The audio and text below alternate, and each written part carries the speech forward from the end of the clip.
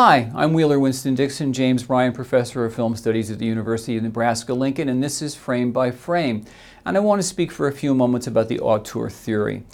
Amazingly, in America, which is sort of the capital of film production in the world, or one of the major film capitals, and up until the 60s, the major capital, films were not considered as being made by directors or, made by producers or even studios. They were a Clark Gable film, or a Bette Davis film, or a Boris Karloff film, or a Marx Brothers film, or a genre film, a Western, a science fiction, a horror, what have you.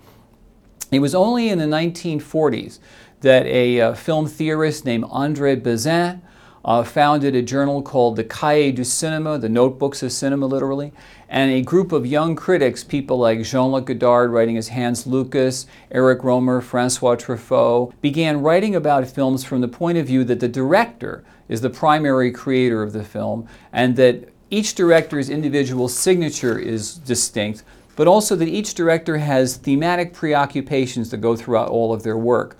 So just briefly, in John Ford's films, professionalism is something which is foregrounded.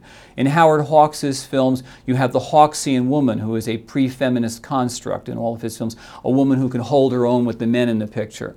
Alfred Hitchcock's films offer an incredibly bleak worldview.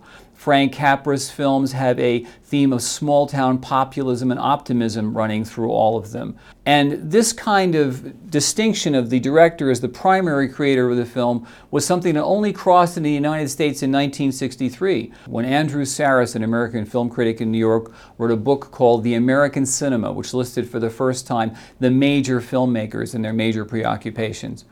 Auteurism has now become almost taken for granted. People consider a film an Alfred Hitchcock film, a Howard Hawks film, an Ingmar Bergman film, a Bernardo Bertolucci film, a Quentin Tarantino film. And in most cases, the director is the primary force behind the making of a film. Movies are a team effort, but without one vision to guide them, films basically collapse. And so the director's input into a film is absolutely essential, and auteurism has become the dominant way now of looking at films in theory of film criticism.